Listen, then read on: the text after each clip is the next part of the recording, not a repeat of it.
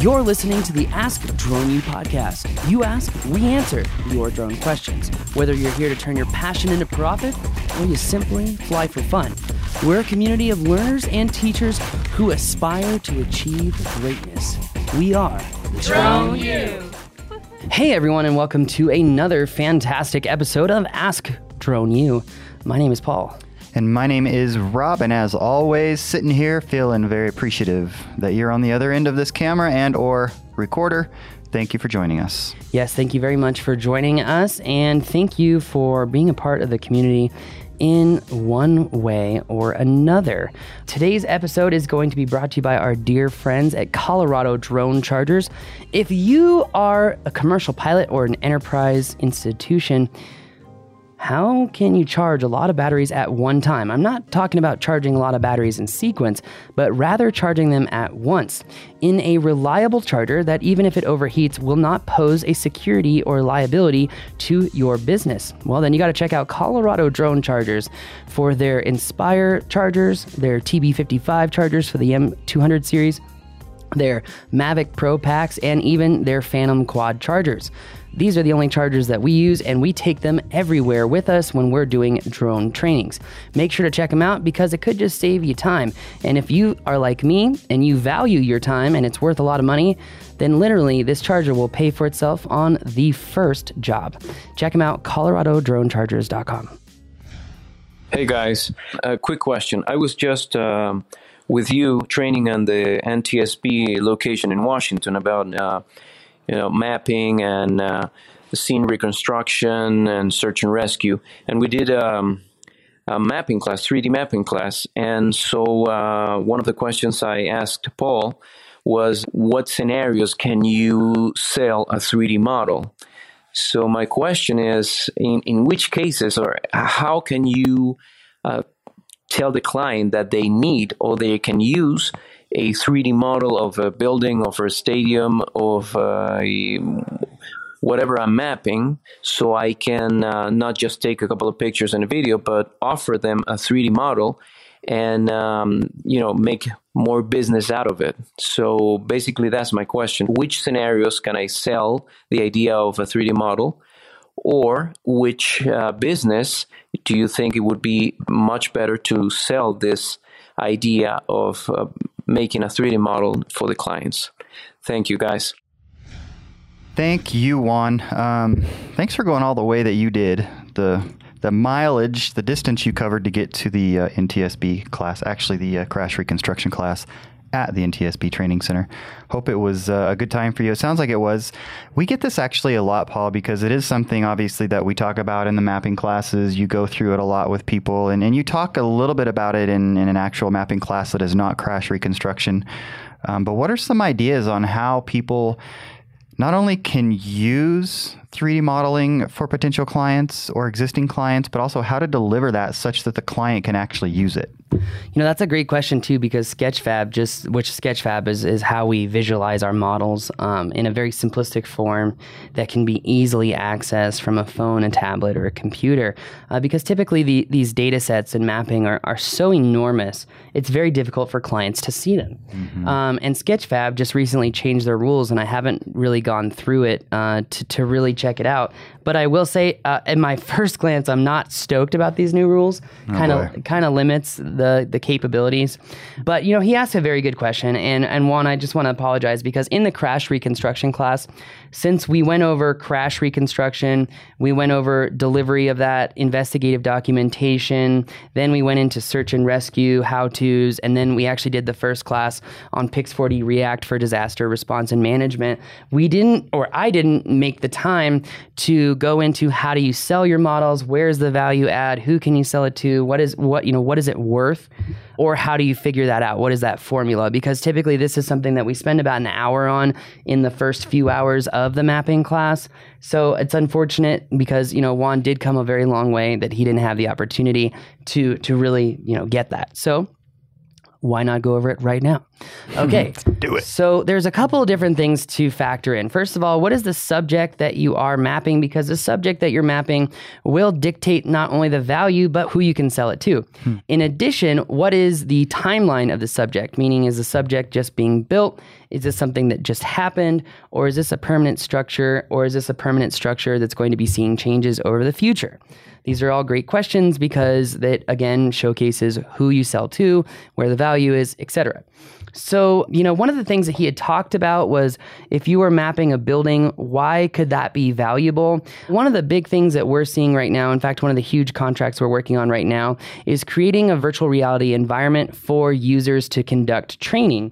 So, for example, the Randy Travis model is what I typically show people to showcase the exterior to the interior. So, if management wants to create absolutely seamless systems for onboarding new employees or new groups of people, or even showcasing some form of navigation into their building. What do I mean about navigation into their building?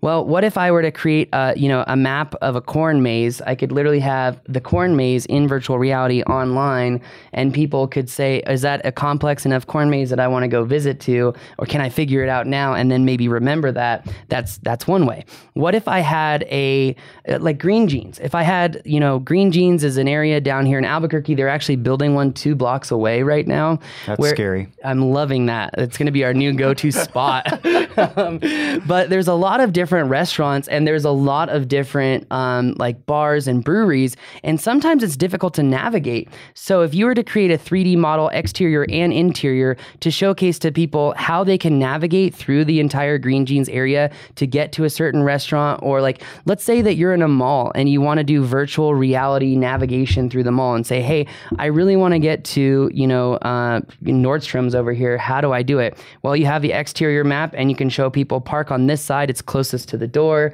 Nordstrom's typically validates parking, so that's why you want to park over here. Once you enter in the doors, you see the 3 levels, and then you can really showcase where each level is to make, let's say if you wanted to send your daughter to go grab some socks or something, and, Nordstrom's had their map right there, and you could say, honey, you're going to go right here, and she could navigate on her phone right to that spot and go get those gold tip socks that you really love, because you love the medium height black socks with the gold tip, okay? Or gold toe, whatever it's called. I don't know how he knows that.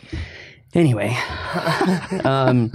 another thing that we can do is interactive mapping. So, if a company is trying to, again, do training, let's say that we have a manufacturing facility, because this is something that Josh is working on right now. He's mapping the whole facility to showcase to new employees where different sections are. So these employees can navigate those areas very quickly, efficiently, and easily. Cool. In addition, it's also great to have an emergency planning.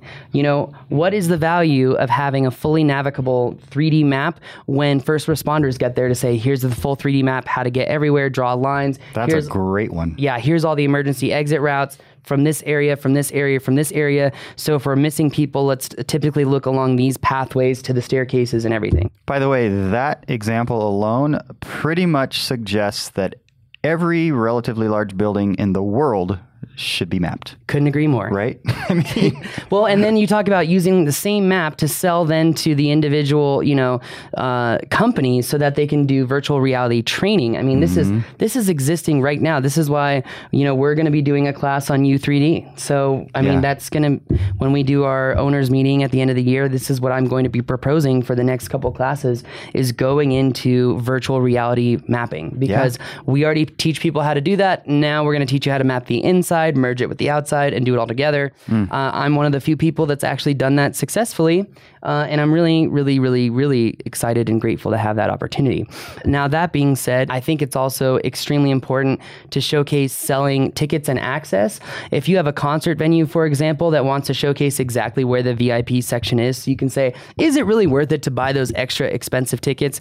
Well, I can tell you right now that we have 2 contracts that we're working on right now, where literally people want 3D models just so they can see what the view looks like from one particular area or one particular seat. In addition, that same map can be sold to someone else that can do network and Wi-Fi testing. If you have a huge building that's built with traditional magnetic materials and you have Wi-Fi engineers that are having really difficult problems, like maybe at the NTSB Training Academy, sorry, I had to dig that. Wi-Fi there was terrible. But that would be a great opportunity to do Wi-Fi interference testing and truly understand how the Wi-Fi routers are working in unison and together. In fact, this is something I should have brought up to one of my friends out of Denver. Now, that being said, in addition to that, you can also do remote management and remote data analytics. So if you're in the phase of construction, like the building doesn't already exist, it's being built, I cannot talk about the numerous ways that we can really help construction. For example, here's just one very simple thing. If I'm utilizing Propeller Arrow system and I'm building a large project like the Facebook buildings, right? And my subcontractors say that they're going to move 10 tons of dirt per day, and they're going to lay down this much, let's say a cubic ton of concrete per day.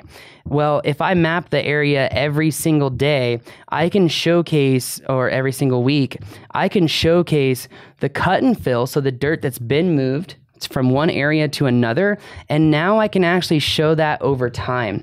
Why is that important? Well, I can actually say, hey, your subcontractor said they move 10 tons of dirt per day. Actually, we're getting about 8,832 cubic yards per day, or cubic tons per day, excuse me. The unit doesn't matter. You guys get what I'm saying. And we're showcasing an overall differentiation of about 1,200 units per day, which means that your project is going to be off by about 3.5 weeks just on phase 1, not speaking about phase 2 or phase 3. That information right there is going to save millions of dollars on the construction project just to keep people in line and on time, because the longer that projects go, the more money that is spent, and it's spent across the board to contractors, to facilities, to rental equipment, to if you're doing a state project and they expect you to be done by a certain day, oftentimes the builder can be fined for every single day they go past that. Right. So where's the value there, right? And then if I go even further and say, hey, the concrete guy said, 1,000 cubic yards per day, we're only calculating at this depth of concrete with over this area that he's doing 973 cubic yards per day. That's 17 short over the course of a week. That's going to be this material, this time, this amount of money. There's the value right there. Sheesh, there's all kinds. Not to mention, I wonder what you would discover if you were doing that as the contractor that might cause delays that wasn't your fault. True. Stuff like that. You might actually even create safer work environments, because if it's all going to be recorded, the people in charge are going to want to make sure all the safety elements are in place. Not that they don't already, but they may cut corners here and there, right? Yep. This is probably going to cause them not to. Well, in addition, we talked about, you just talked about, contractors, their ability to prove that being on time or not, that could be done. But also you can audit materials. Right. So, we can say, okay, the subcontractor said he would bring in 1,500 cubic yards of aggregate, and in fact, we're noticing you got cut off the top with 1,395. So you paid for X, you're getting Y, and you're going to need to order more. So the total differentiation in cost is Z, and thus you're paying me. So not only can you audit materials down to an extremely accurate level, but you can also do permanent record of installation to showcase, okay, the guys did come in here on this day, they laid down this material. What does the audit report say? By the way, this is a great thing to use Drone Deploy for. Drone Deploy is really, really good for creating those volumetric reports and annotating those reports. It's really awesome. I will say, in teaching Pix4D React, their reporting system is really, really becoming quite powerful. Really? And if they implement that in Pix4D Mapper, now we're cooking with gas. Wow. So nice. I'm since I'm going to the Pix4D conference this week to speak, I'm going to be asking these questions. Yeah, I love it. So another value add for construction, for example, is remote management. And also another thing is security. If you map a particular area every week and you're noticing changes in tire tracks, you're noticing changes in materials that are being moved, assets that are being moved, this is something that I can't say who, but a very particular agency has asked us for help on and understanding how to do exactly that. So changes over time and just placement of things can also be extremely valuable. But remote data analytics as well. It's unforeseen value when you can have a GC who's maybe 800 miles away from a project because he had to go meet with the executives and the investors to say, the investors ask, well, how much raw material do we have on site right now? What is that actual liability? And he can literally go right into the map and say, annotate, add numbers to that, export all those annotations as a number into a spreadsheet and say, the answer is Y. And literally within an hour do that, if he had the materials. Amazing. I can keep going down the rabbit hole. And that's all just, the last 5 minutes or so is all just construction. We've also got resorts. That's a great one for 3D models. And that's something that, we've been talking to Mandy about, which is, utilizing interactive modeling for conference sales and organizations. So if you create an interactive map of a particular hotel and you scan certain interior spaces while providing that exterior map, you can showcase a hotel's value. What do the conference rooms look like? How much space they really have? How close are they to the other underlying areas? And then utilize that as a hotel to sell, or not even sell those maps, but provide a way for event planners to actually go in and see what they're working with. Because I know this is a huge problem in the event planning industry, and the solution already exists, and it's drone mapping. Yeah, absolutely. In fact, our last class before Crash Reconstruction was in Denver, and we did it at a school. Thank you again to them because it was a fantastic location with a couple of minor issues, trees, but very minor issues. Yeah, actually it created a good environment for students to learn at another level. But they're very interested in having a 3D model of their campus.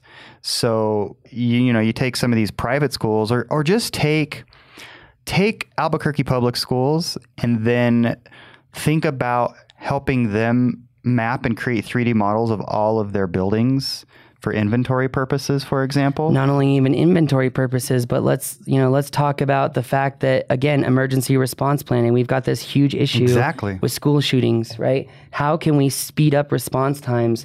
Interactive 3D maps that are available anywhere and anywhere right now. What if APS had a database, a portal where it was all in there? You could go in, click the school, click the building, it pops up real quick, and they can visualize where to go for that particular building, even at a high school or something.